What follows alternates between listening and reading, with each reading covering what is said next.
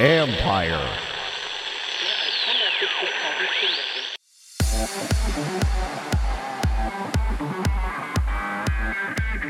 The stadium experience is ready for the reopening. Ultimately, we've had to learn to ignore the noise and just focus on those things that are within ours and our clients' venue control. That's Adam Goodyear, CEO of Real Life Tech, where safety and convenience converge. This is the Future Sport Podcast. I'm Bram Weinstein.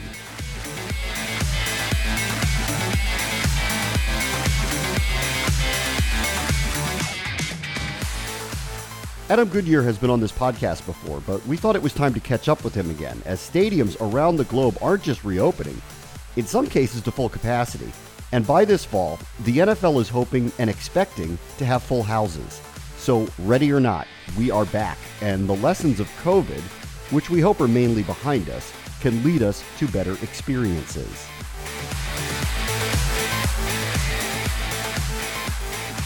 Our guest this week is Adam Goodyear, who's the founder and CEO of Real Life Tech, as sports are starting to open their doors almost to the masses. We're almost at the finish line of the pandemic and opening up spaces again, and we want to do it safely. Hey, Adam, how are you? Thanks for joining us.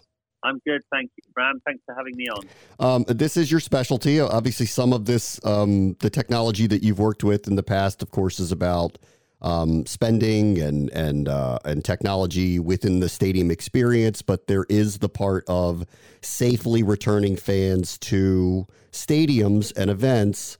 Can you kind of take us through how you've been thinking through all of this for the last year or so? Sure. Very happy to, because it's pretty much all I've been thinking about. One of the things that I guess we started looking at that has now become less important are some of the procedures around testing, around passports, health passports, and this kind of area. There was a lot of push in the early days as to would there need to be integration into these types of technologies.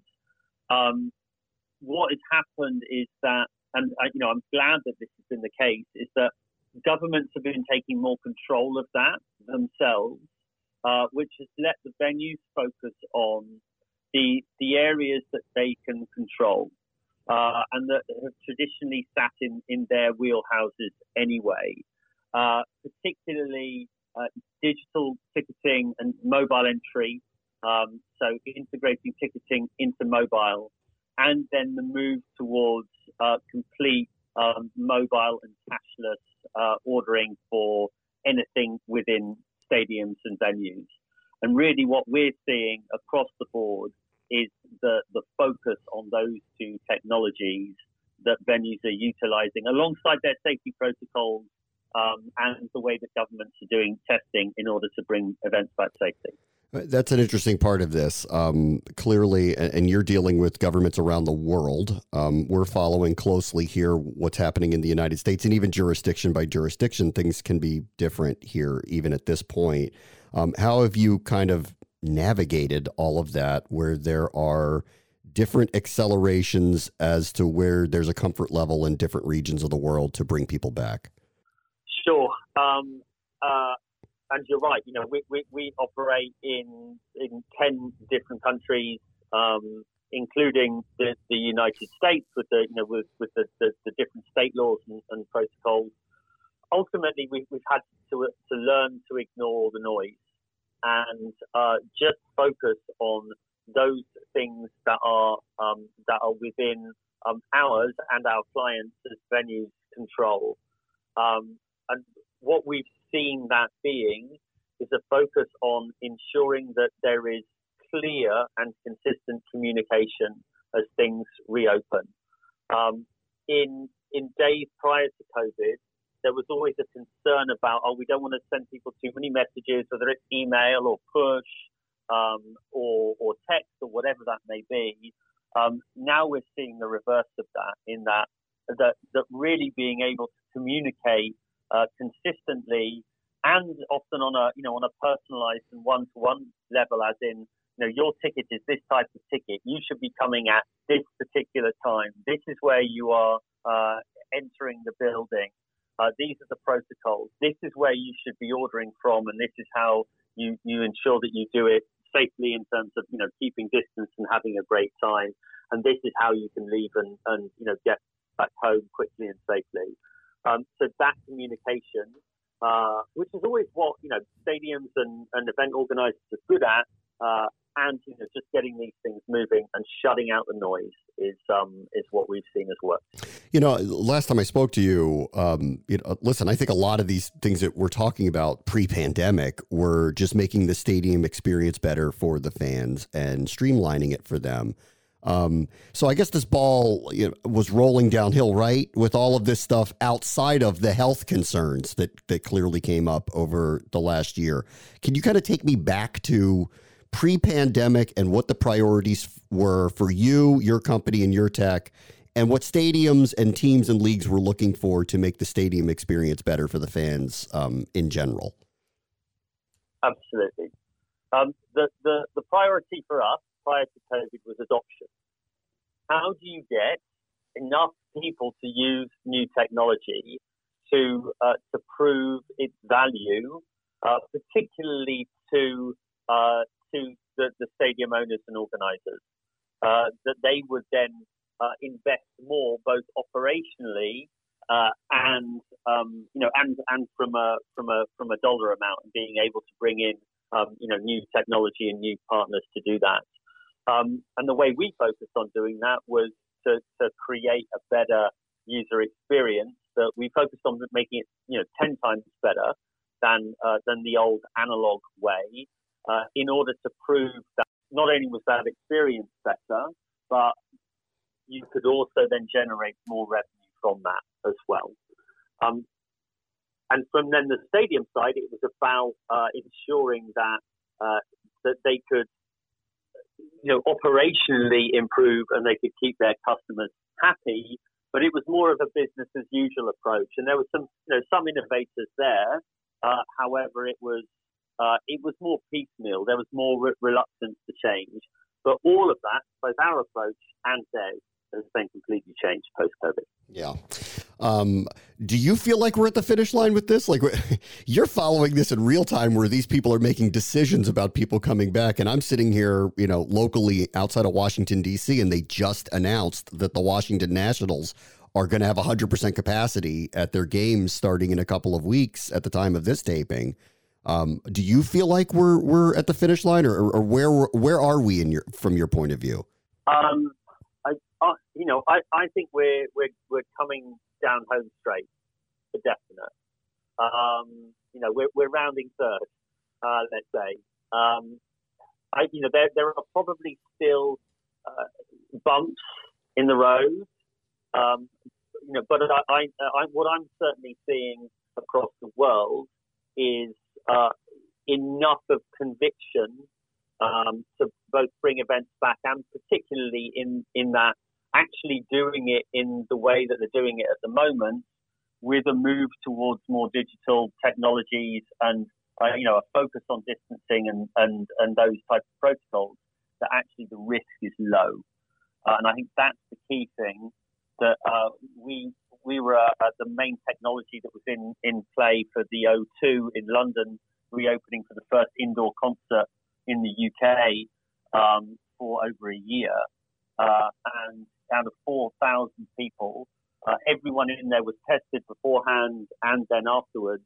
So out of 4,000, it's confirmed today that there are only 15 positive tests from all of those people, which is obviously a huge result. So I think with that type of data, it definitely seems like we're on that home straight.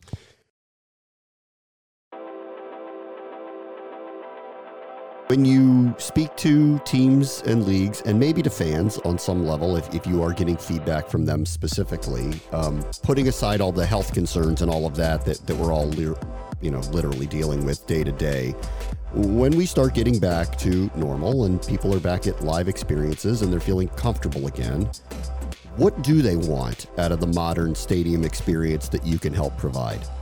Sure. I think what fans want, and that they've always wanted, is to be entertained. They want to go and have a good time. And, actually what we've seen is that in the past, fans will accept things that maybe customers wouldn't. There's an interesting distinction. Fans are called fans because, that's what they are. That level of custom that they have with you as a brand is much, much higher. And therefore they have both extremely high standards and in certain areas extremely low standards. I mean, I'm sure, everyone who is a fan will be familiar with stories of, of poor quality, stadium or travel experiences or, poor quality in food and service, which they just accept because they love the team. What's happening now is that is becoming increasingly unacceptable as an experience. And stadium owners, I think, accept this, but also accept that actually technology forms a part of what is a minimum acceptable requirement. That fans now expect technology in forms of mobile ticketing and entry and mobile ordering and seat delivery. They expect these things to be in place, and that's what venues and stadiums are trying to move to now.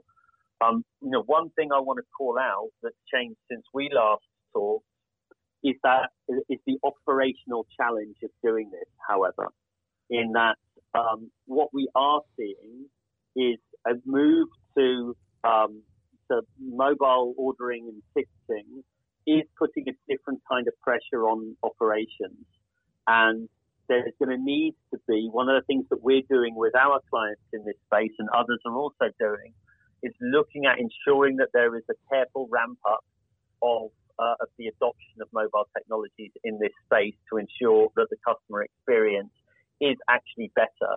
Because in certain circumstances, operations can become overloaded with new technology and the experience becomes worse. And that's not what is needed coming back from COVID. You want it to be much, much better to give people that assurity that going to events is, safe and a pleasant experience. Yeah, we've heard a lot from a lot of people about how just the game in front of them isn't enough anymore, that the experience needs to be more broad to bring people back and regular customers. To that end, are you all in any kind of gaming, engagement models within the products that you're building for teams? That's not an area we focus on in terms of gaming. Engagement, however, is. But we look at it in a different way, in that one of the great benefits of technology adoption post-COVID, as well as the ability to improve customer experience just on the ground, is being able to utilize the data effectively. And what you now see is that you can have data on everybody who is in your stadium. And what this then allows is the ability to be able to target hard to reach groups of people, particularly in areas that were not traditionally strong for a number of sports. Gen Z millennial customers who are historically not season ticket holders and don't buy in the same way as their older demographics. And what we spend a lot of our time enabling is the ability to be able to effectively target and segment these groups of people and fans that enable then the offering of different types of tickets and more experience-based tickets rather than the traditional season tickets.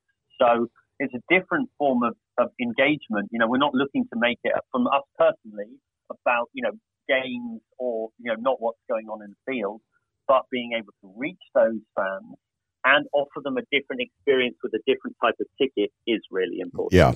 One other broad topic I'm curious on your opinion on, and if you're working with it, and I'm sure you must be, is cryptocurrency. How are you viewing cryptocurrency being utilized in sports and sports technology? It's a very interesting topic. I would say, I would broaden it from just cryptocurrency into that type of blockchain and distributed systems technology, i.e., the ability to be able to provide a secure ability to track an individual within, not to be too technical, within a different type of database environment. What you're seeing is then the huge shift in terms of NFTs and shared digital ownership, and big shifts in loyalty and the assets that can be sold. And I think that that use of blockchain technology to be able to create almost limitless merchandise and then drive loyalty from that is going to be incredibly important. So I think blockchain is a technology that is it's fundamentally already changing the fabric of currency, as you talked about. But I think fandom, collectibles is also going to be the next area that comes under that. Yeah. All right. Last thing for you, as you're working with all the leagues and the teams and these venues, as new venues come along in the next few years, what do you think is important aspects of the build technologically that will help them get ahead of whatever the modern technology curve is for their new venue? Yeah, great question. Really exciting space. We're working with a lot of these types of environments of multi-purpose districts, and not just stadiums in isolation.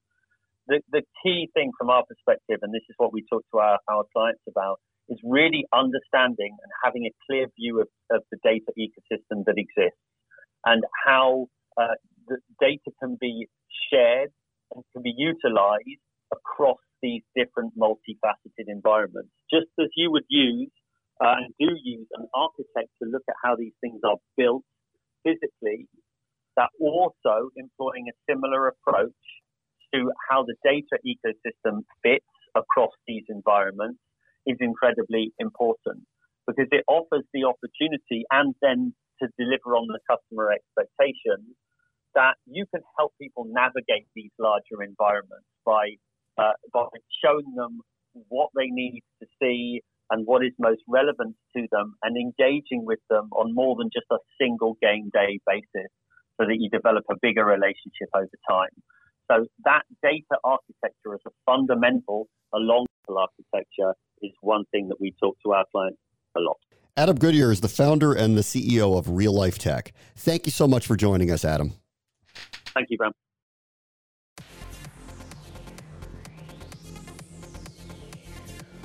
On the next Future Sport podcast, we'll deep dive into the tech behind showcasing high school sports in and out of a pandemic. It was kind of shocking. The first indication we got was last summer, so kind of July and August, as schools really started to lock in their plans for return to in-person education. And a lot of administrators, I think at that point, were like, oh my gosh, we're going to be playing sports, but we're either going to have no attendance or limited attendance. We've got to have a plan for streaming. That's David Rudolph, CEO of Play On Sports and the NFHS Network. He's one of the groups who saw a massive uptick in interest in their products. That will do it for this episode. As always, the future is now. This is the Future Sport Podcast. I'm Bram Weinstein. The Future Sport Podcast is brought to you by 3Advance, developers of sports tech apps that are AI-powered and UX-focused.